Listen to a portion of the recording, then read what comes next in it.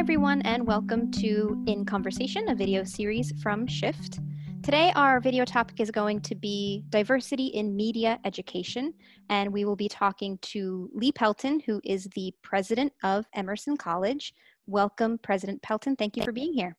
Well, thank you. It's a pleasure to be here. Awesome to have you. So I'd love if you can start out by just introducing yourself a little bit. Tell us about your history, your career up to this point. Okay.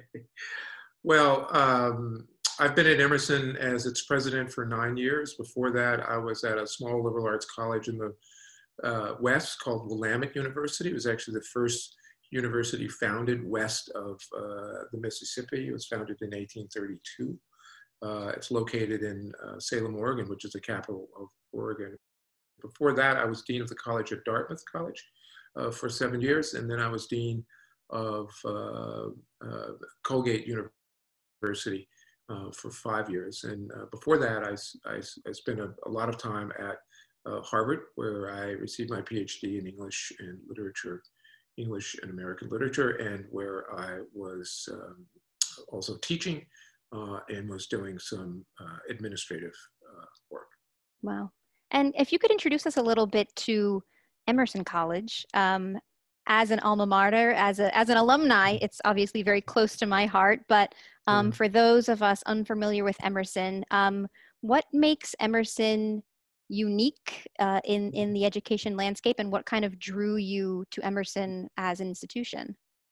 Well, I would say three things. The first thing is that we're distinctive.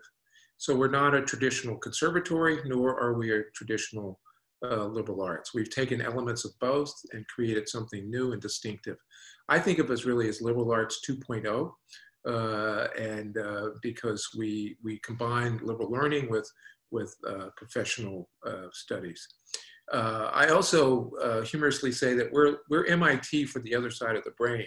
What I mean by that, we're like an engineering school where students come to engineering schools and they know exactly what they want to do. Right. They want to be a civil engineer, and they want to be an architect or an astrophysicist or something like that. And we have students who come here and they know what they want to do. And in fact, they, as opposed to a liberal arts college where you wait a couple of years before you even enter your major, students apply to a major department when they come here. So it's very much like a graduate program, a graduate school as opposed to an undergraduate program.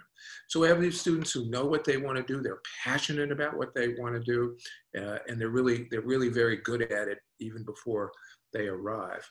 We're also like an engineering school in that the engineering schools are very collaborative. They spend a lot of time in their laboratories and so on. We have laboratories too, but they're called studios and performance spaces. And the work that we do here is very collaborative. And then the third thing is that we are a creative force. What I mean by that is the students who come here are not going to be the football captains. They're probably not going to be the Student Government Association presidents, but they belong to this creative class. And the creative class may not be at the center or the core of their high school, the dominant class, but it is powerful. And when students come here, they see themselves reflected in Emerson, and that they know when they come here, they are going to be the people that they meant to be. I'll give you my own experience with my daughter who came to Emerson before I was president. And we were on campus and she was here maybe an hour, and she said, this is it. I said, what do you mean this is it? She said, this is it. I know this is where you can feel it. Yeah, I can feel it. And I can, parent after parent will say the same thing about their, about their children who visit Emerson. They know it, they recognize it, they see immediately that this is a nurturing place for them. I had the same experience myself along 14 years ago when I was a visiting student there. I'm wondering if on a really high level, you can paint for me kind of a picture of your vision for the college and kind of where in your leadership you are hoping to see this college go, or how you picture kind of the future, the next 5 or 10 years of Emerson on a really high level. Well, we try to, we're engaged in inculcating various capacities in our students. A capacity for creativity, a capacity for collaboration, a capacity for critical thinking, and a capacity for communication. Those four C's, communication, critical thinking, collaboration, and creativity, is the world, the 21st century can't get enough of that. And we believe that our students, when they leave Emerson with those four capacities, will be able to do whatever they want to do. Many of them will go into the creative world or the media world or the arts world, Right. but we have some who will go on to law school. We have the recent Associate Supreme Court Justice in Oregon, I think pointed 2 years ago. She has an Emerson degree. She also has a JD. Many of our students will go on and be entrepreneurs. We have a very strong entrepreneurial spirit here. So that's the kind of the core of what we do. We have what I call several pillars of excellence. One is academic excellence, of course. That's the core teaching and learning of what we do. We have a pillar of innovation, and we're known for being innovative. Forbes magazine described us as the 13th most innovative college. Wow. In the nation. We have a commitment to civic engagement. We want our students to be engaged in the broader society. To quote Plato, not only become fit company for others, but for themselves as well. And then we have a commitment to global education. Mm. And so in the last 3 or 4 years, we've really been focused on making Emerson the global hub of arts and communication in the world. And we're moving very much in that direction. You know, we have a program in LA, which I humorously describe as a study abroad program in a foreign country called Los Angeles. Sounds about right. Yeah, right. And then we have the longstanding program in Netherlands, the Castle, which is one of the best undergraduate study abroad programs in the world, really. And then we've opened up a program in Paris. We're opening up next a program in Switzerland, and we're looking at opening up a program in Sydney, Australia. Yeah. So we want our students. Our students will carry will have not just U.S. passports, but passports from around the world. And our faculty now are in 7 of the 8 continents. Wow, that's amazing. Even in the 9 or 10 years since I've been there, it's amazing to see how much it has grown and expanded and just continues to go out into the world, which I love hearing about. I'm hoping you can, thinking back on kind of your tenure, not just here at Emerson over the last 9 years, but in all of the educational institutions that you've been a part of, can you talk to me a little bit about your experience around diversity and inclusion efforts in the higher education world? Yeah. What does that look like now, and how has that changed in the last 5 to 10 years? Is it always something that's kind of top of mind, or does it feel like we're in a new moment right now when we talk about making sure our campus and our faculty shows a diverse population? Well, you've asked 2 questions. I'll take the last one first. Yeah. People ask me, is this a moment? Mm. And when I say, no, it's not a moment, it's a movement. It really is a movement. And what's striking about this movement is that it's multiracial, profoundly multiracial. It is led by young people, some of whom are still in high school and who can use social media to whip up a protest rally of 10,000 people in 24, 36 hours. So it is a moment, a movement, and it's symbolized by the death of Mr. Floyd. Really took root in that 8 minutes and 46 seconds in which the officer had his knee buried into Mr. Floyd's neck. So this does feel like a movement to me. It can go, for me, it goes back to 1991 when Rodney King was beaten by 4 LA police officers. And then in 92, when those police officers were acquitted and subsequently the LA riots and riots all across the nation. So I think that's the lineage there. Yeah. What we know about diversity, diversity is the way of life. It is, as Lucretius would say, the rerum natura. It's in the nature of things, diversity. In our own lives, biodiversity. Right. Those of us who have investment portfolios, Right. is to be diverse. So it's very much a part of life. And in the academy, in colleges and universities, you cannot be excellent without diversity. It's not possible because we thrive on diversity of ideas and perspectives and backgrounds and skin color. That's where learning takes place, right. is in diverse in environments. And so diversity is not something to be fixed. I just gotta, it requires an ongoing, continuous effort. It's not about being something. Right. It's about becoming something. It will always be aspirational. And whatever you are able to achieve, in 2020, there's still more to be achieved in 2021 and 22 and 23 and subsequent generations.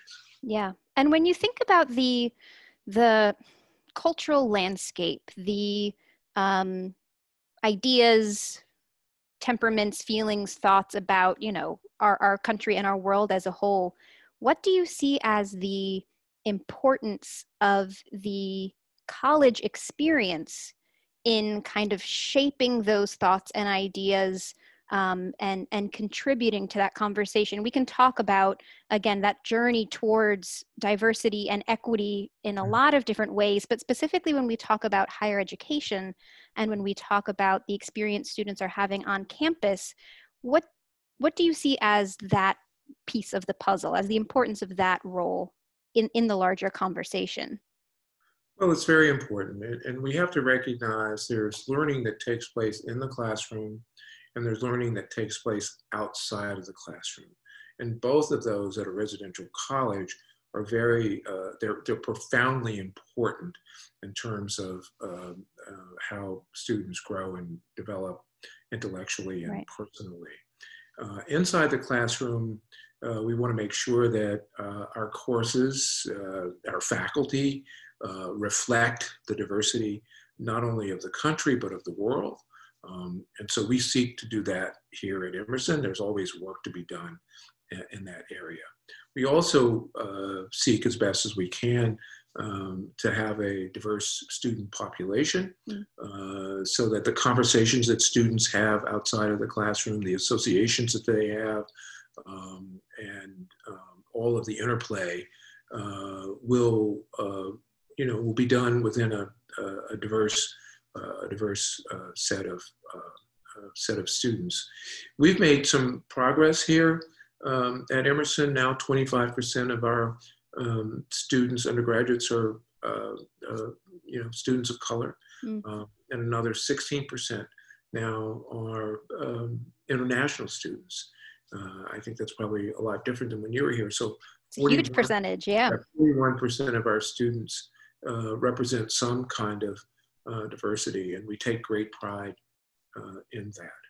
Yeah, and something that I find really special about Emerson, and actually really specifically why I wanted to talk to you and not the president of any other college, is the role that Emerson has in the kind of media and arts landscape. As you discussed, our students are very creative. We go on to a lot of creative industries. So specifically as a media and arts school and a pipeline directly into the kind of working community, once you graduate, you kind of go directly into the workforce. Is there a special importance on diversity, equity, inclusion, specifically at Emerson because of its media and arts focus? Well, there certainly is. And, this century is really the century of media, I think. And I mean that in all of its various forms, from film to journalism. And at Emerson, we're the storytellers. We're the myth makers. We understand the power of storytelling to transform lives and even transform nations. And so our students leave Emerson with this gift of storytelling. And the storytelling might be a journalist. It could be, could be someone who makes film. It could be someone who performs on the stage, or or writes for the stage. But it's storytelling. But we also understand that broadly, that people of color are underrepresented in all of the areas that I just mentioned. Right. They're underrepresented in films in Hollywood. They're underrepresented on the theatrical stages. They're even underrepresented, but less so in journalism and various both print and media journalism. And so we feel that we have an obligation to rectify as best as we can. We can't do it alone, obviously, that under representation. And we do have some programs at Emerson. We have programs that target diversity in film for sure, in journalism certainly. Less so on stage, but I think we're getting there. Yeah, and you touched on this a little bit, but I hope we can go a little bit deeper into when we kind of take a big step back and look at it from 10,000 feet up, again, in the landscape of the American culture, the role of media and entertainment in the ability to change hearts and minds, the role of art in the ability to change hearts and minds and thoughts. I'm wondering if you can speak a little more on the importance of media and the arts in our cultural landscape. Yeah. Well, media at the highest level connects us to issues and topics that are most important. It allows us to see with new and fresh eyes aspects of human life and human society that we might not have otherwise see. And certain kinds of media, journalism, for instance, whether it's, again, television, radio, or print, it gives us a fresh perspective on the world around us, and it opens our eyes to a different view of the world. So it is, it's vitally important. I think with respect to social media, there's a kind of inherent contradiction where we are. First of all, it's democratized. It's democratized media, so people can indulge themselves. Right. In a variety of forms. We're very much in the age of self-curation. Right. All selfies. That's all about. I'm curating my life for you to see it as I want you to see it. Yeah. So that democratization is probably a good thing. But we also know with almost all of those social media platforms, there are algorithms built into them that would so that they develop affinities, and so you only see, I should say only, that's an exaggeration, but you mostly see only the stuff that the algorithm wants you to see, right, which is based on what you've seen in the past. And so you're not, if you're someone who watches CNN all the time, or you go to YouTube, and that's what you're going to see. That's what's going to pop up, in that menu for you to see. And that's certainly, that's become a big problem with YouTube, especially. But I think with the other forms of social media as well. It's the bubble. It's the bubble that we're all talking about, the echo chamber of, well, we know that you like this type of content, so let's just keep feeding you that type of content without ever getting out of that cycle. In fact, there's a very famous story, not famous, sort of famous, about an engineer at YouTube who wanted to break out of that bubble and to create algorithms that would allow, diverse points of view and diverse. Yeah. And he was let go. Oh, wow. because that doesn't because it's all about driving, likes and clicks, and Monetization, really. exactly, That's exactly. the So, end so goal. yeah, so he told the story. He was fired. Yeah. Wow. Wow. Right at the end here, the last couple of questions. Can you paint for me a kind of vision of the future as you would like to see it? And I mean both right there at Emerson College, kind of in your own backyard, and in the media and arts industries as a whole. And I know, like you said, this is not a destination, but kind of an experience and a journey. But as you're feeling and experiencing this moment and this movement, do you have your sights set on some future that you are kind of trying to steer towards? Well, as a nation, we've not lived out our creed, e pluribus unum, out of the many one. Right. We have a long way to go. And as we've seen recently in this movement that I've talked about, which there are a lot of George Floyds before Mr. Yeah. Floyd, but I think we've seen that we have a long way to go with respect to diversity. And there's a kind of, at least for Black Americans, the structural racism that's been a part of this, part of the founding of this nation, and even before the founding of this nation, beginning in 1619, 400 years of slavery and so on. So, it would be my hope that we would have a future that is more diverse. Let me put it this way, where there's opportunity for diverse voices to be heard, where diversity appears more clearly in our personal lives and in our work lives. We have a lot to do in that area. I mean, if you look at Hollywood, for instance, and who are the executives and who controls the money and so on and so forth. A lot of both for men and both for women and Right. People of color. There's a considerable amount of work to be done there. Right. And right at the end, before I let you go, I'm wondering if there's any resources, reading, action items. I like to try to leave people with something they can actually do or engage with. So is there anything that you're experiencing right now, or places that someone that maybe is new to this conversation, is new to this experience, where they can get started? Any place that we can read and learn more? Well, there's a lot out there, but I would say, as a general rule, remember this: progress begins with discomfort.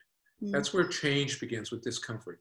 So I would encourage all of us, myself included, to put ourselves in places and situations and circumstances that make us a little uncomfortable, yeah. Whatever those are. You can figure those out. I mean, there are a lot of, there's a the whole host of things that are available to you in terms of, making friends that you might not have made before, or going to this social event that you had not gone before, or go to this cultural event that you might not have gone before, go to this church which you might not have gone before. And that's change really begins with comfort. The Greek word crisis really means change. And so we all need to be in a state of crisis in one way or another. Yeah. Thank you so much, President Pelton. I really appreciate you taking the time. As I said, the kind of change starts everywhere, but as a direct pipeline into these industries that we're talking about, I figured you had a really unique perspective to share, and I appreciate you sharing that with us. Thank you so much. Well, thank you for talking. I really appreciate it, and good luck. Thank you.